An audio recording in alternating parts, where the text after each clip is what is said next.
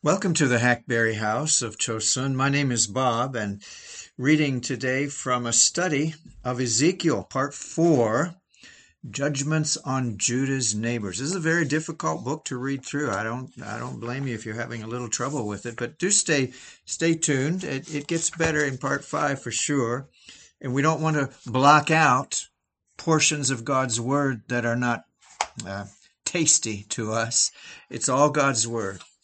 We were asking the question, or about to, what is to be Ethbaal's fate? If you recall from last time, Ethbaal was the prince or king, leader of Tyre at the time, the physical leader. We'll talk about a spiritual application in just a little while. But Ethbaal's a very proud man. He's leading this place. He thinks he's impregnable. His city is impregnable. And God has other ideas. Chapter 28 of Ezekiel, verses 6 through 10. Therefore, thus says the Lord God, because you make your heart like the heart of a god, therefore, behold, I will bring foreigners upon you, the most ruthless of the nations, and they shall draw their swords against the beauty of your wisdom and defile your splendor. And they shall thrust you down into the pit, and you shall die the death of the slain in the heart of the seas. Will you still say, I am a god, in the presence of those who kill you, though you are but a man, and no god, in the hands of those who slay you? You shall die the death of the uncircumcised by the hand of foreigners. For I have spoken, declares the Lord God. Well, truth is about to dawn on the king of Tyre. Swords drawn, swords thrust into the pit, into the grave. You'll not be spared the fate of all the others who die at the same time. Then where will your boasting go? The word death is plural in the original here in the text. The prince is to die more than one death. He himself will be slain, and his friends will die, and his empire will be crushed. His island will be connected to the mainland and be unreachable no more. A lot of deaths here. As to the term uncircumcised, God is saying that this king will die like every other pagan national outside the covenant of God. No special glory is to be attached to him because he was a king. He's merely a man, an uncircumcised Gentile, and like them, he will perish. Now, so far in the chapter, no real mystery. If you've been following the last couple of times, we said that there's going to be a mystery. It's nothing mysterious yet. We wish that we knew a little historically more about Ethbaal III. But now, as we read on in the text, something else is to be said about this man from God's perspective. In a curious 9-verse lamentation, I want you to listen carefully to the prophet of God. And ask yourself the question, are we still talking about a human king, Ethbaal III, in this lamentation? And if not, who is this king? Look at chapter 28, verses 12 to 15 to begin with. Son of man, raise a lamentation over the king of Tyre, and say to him, thus says the Lord God, you were the signet of perfection, full of wisdom and perfect in beauty. You were in Eden, the garden of God. Every precious stone was your covering: sardius, topaz, diamond, beryl, onyx, jasper, sapphire, emerald, and carbuncle. And crafted in gold were your settings and your engravings. On the day that you were created, they were prepared. You were an anointed guardian cherub. I placed you. You were on the holy mountain of God. In the midst of the stones of fire you walked. You were blameless in your ways from the day you were created. Well, certainly these words present a challenge. Got to proceed very carefully, avoiding the sensational, but not ignoring the obvious. First, I want to note again the idea of lamentation. Actually, there are many lamentations of Ezekiel. They're in chapter 2, verse 10. He spread it before me, and it had writing on the front and on the back, and there were written on it words of lamentation and mourning and woe. Ezekiel 19:1. And you take up a lamentation for the princes of Israel.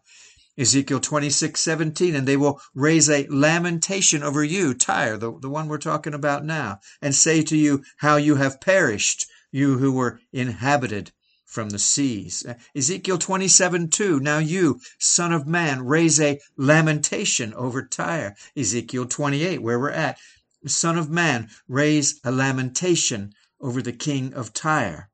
And then it's going to happen again in 32:2. Son of man, raise a lamentation over Pharaoh, king of Egypt, and so on. Verses 13 to 15 in this chapter talk about someone who was absolutely perfect and beautiful.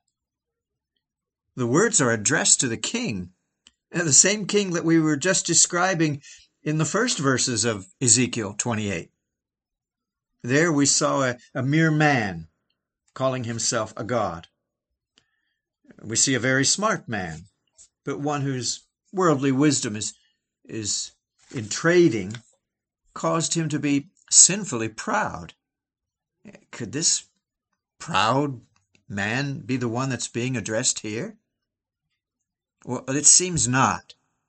It seems that the king of Tyre was possessed by the spirit of the evil one, Satan himself. Why else would the Lord have two side-by-side prophecies directed to the same person?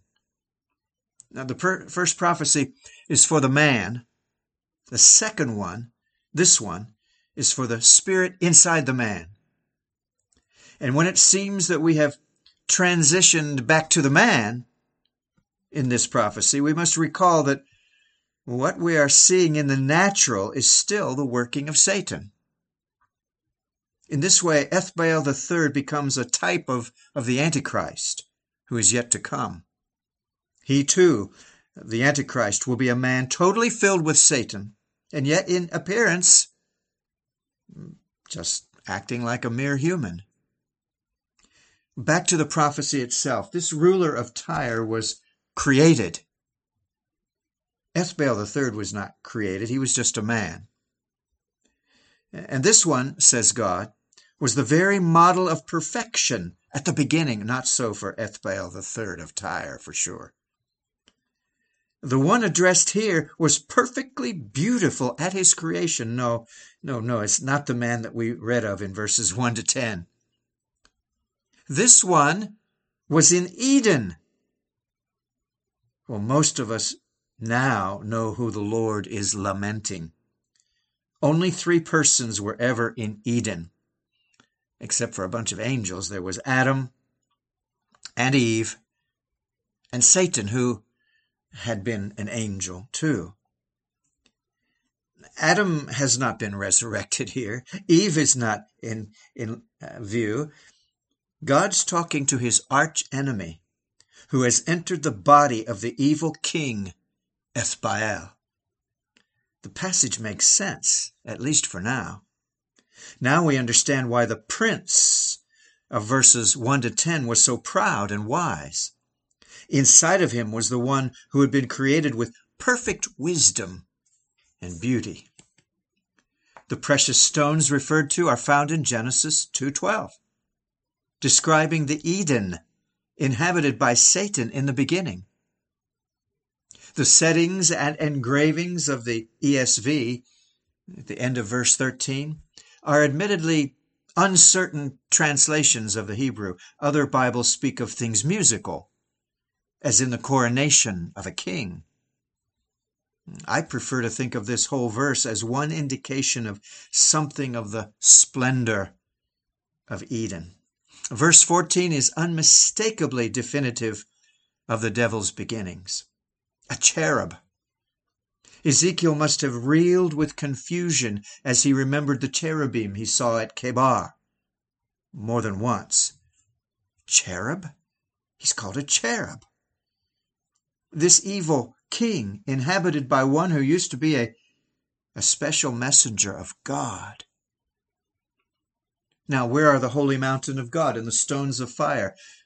God placed this anointed cherub right there. This is before Eden, perhaps even before the creation somehow. Satan was special.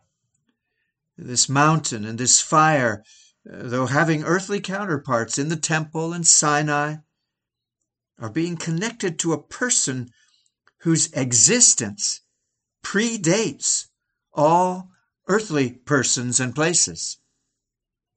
We simply do not know how God elevated this cherub in the time after his creation, but he was elevated. It's disappointing to read commentary after commentary that try to attach all of these descriptions that I just gave you to the ruler, Ethbaal, to a human being. And Satan is not even mentioned at all by these guys. Only John MacArthur, of the ones that I read, sees the dual nature of this prophecy. I hope you see it too. In verse 15, the person is called blameless. Surely the human king that we met earlier does not fit this description.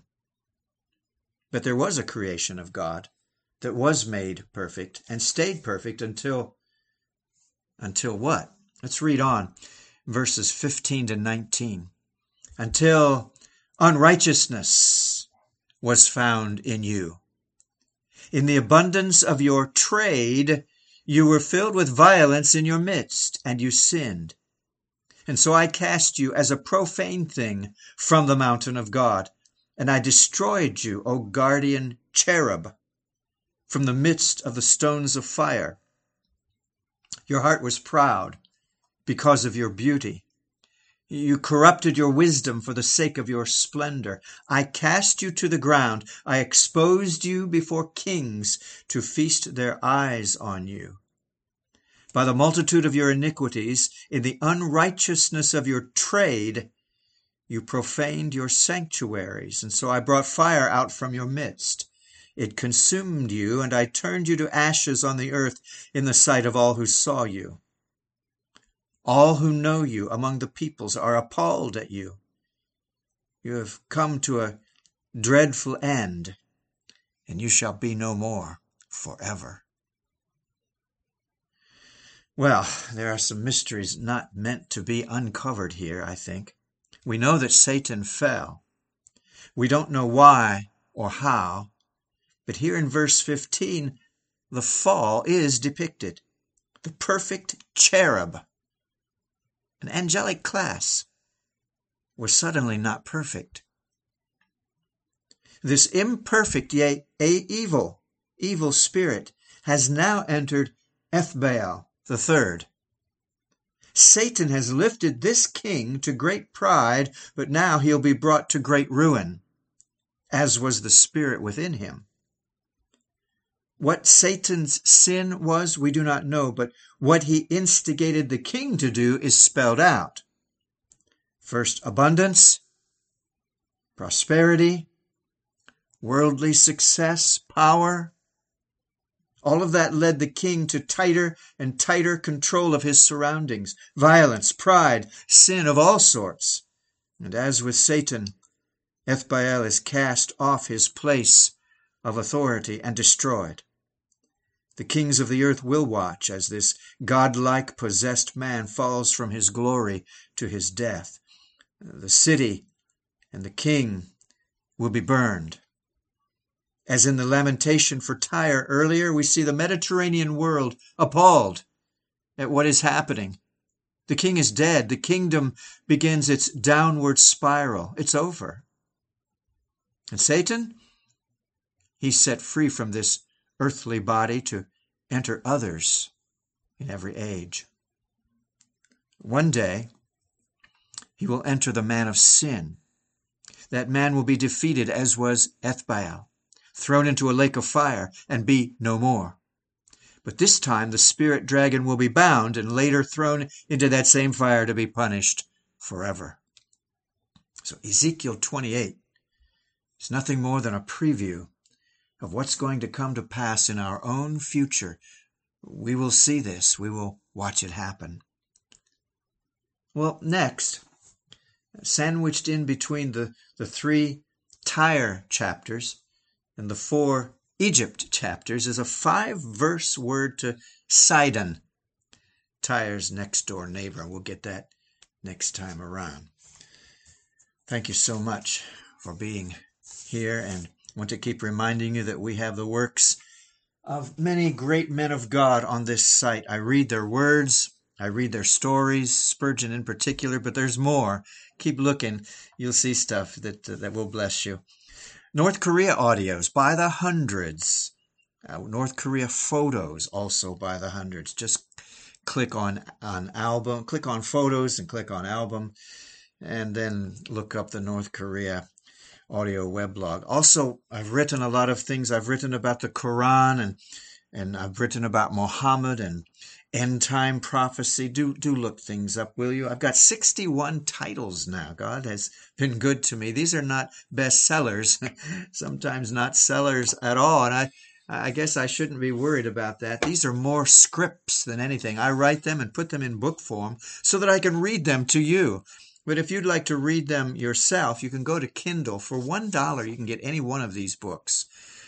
Others at a very minimal price. You need to click on store to have access to that. I'm going to be reading, or not reading, but talking about a different book each day. I was going to give away books, and that didn't go over too well.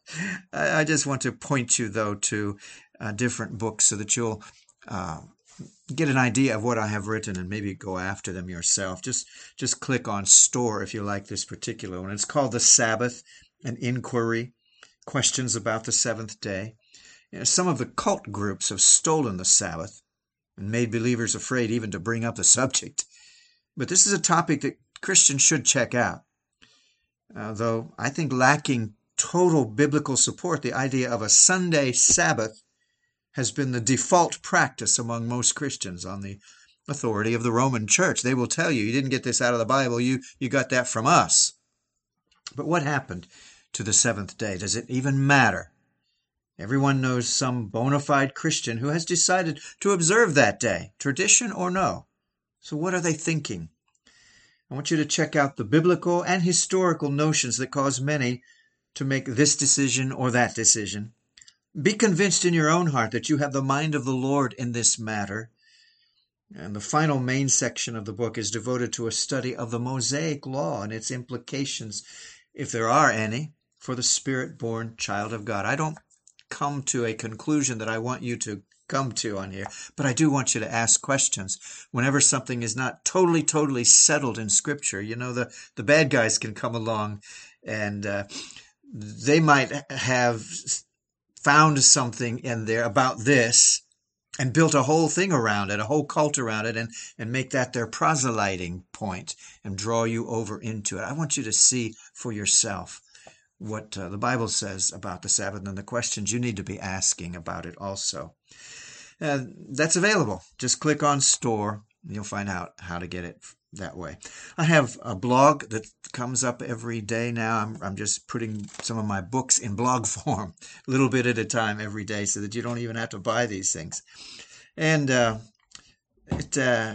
also I'm looking for people, for men, to join us. I asked the men last night, should we invite the women to come to this?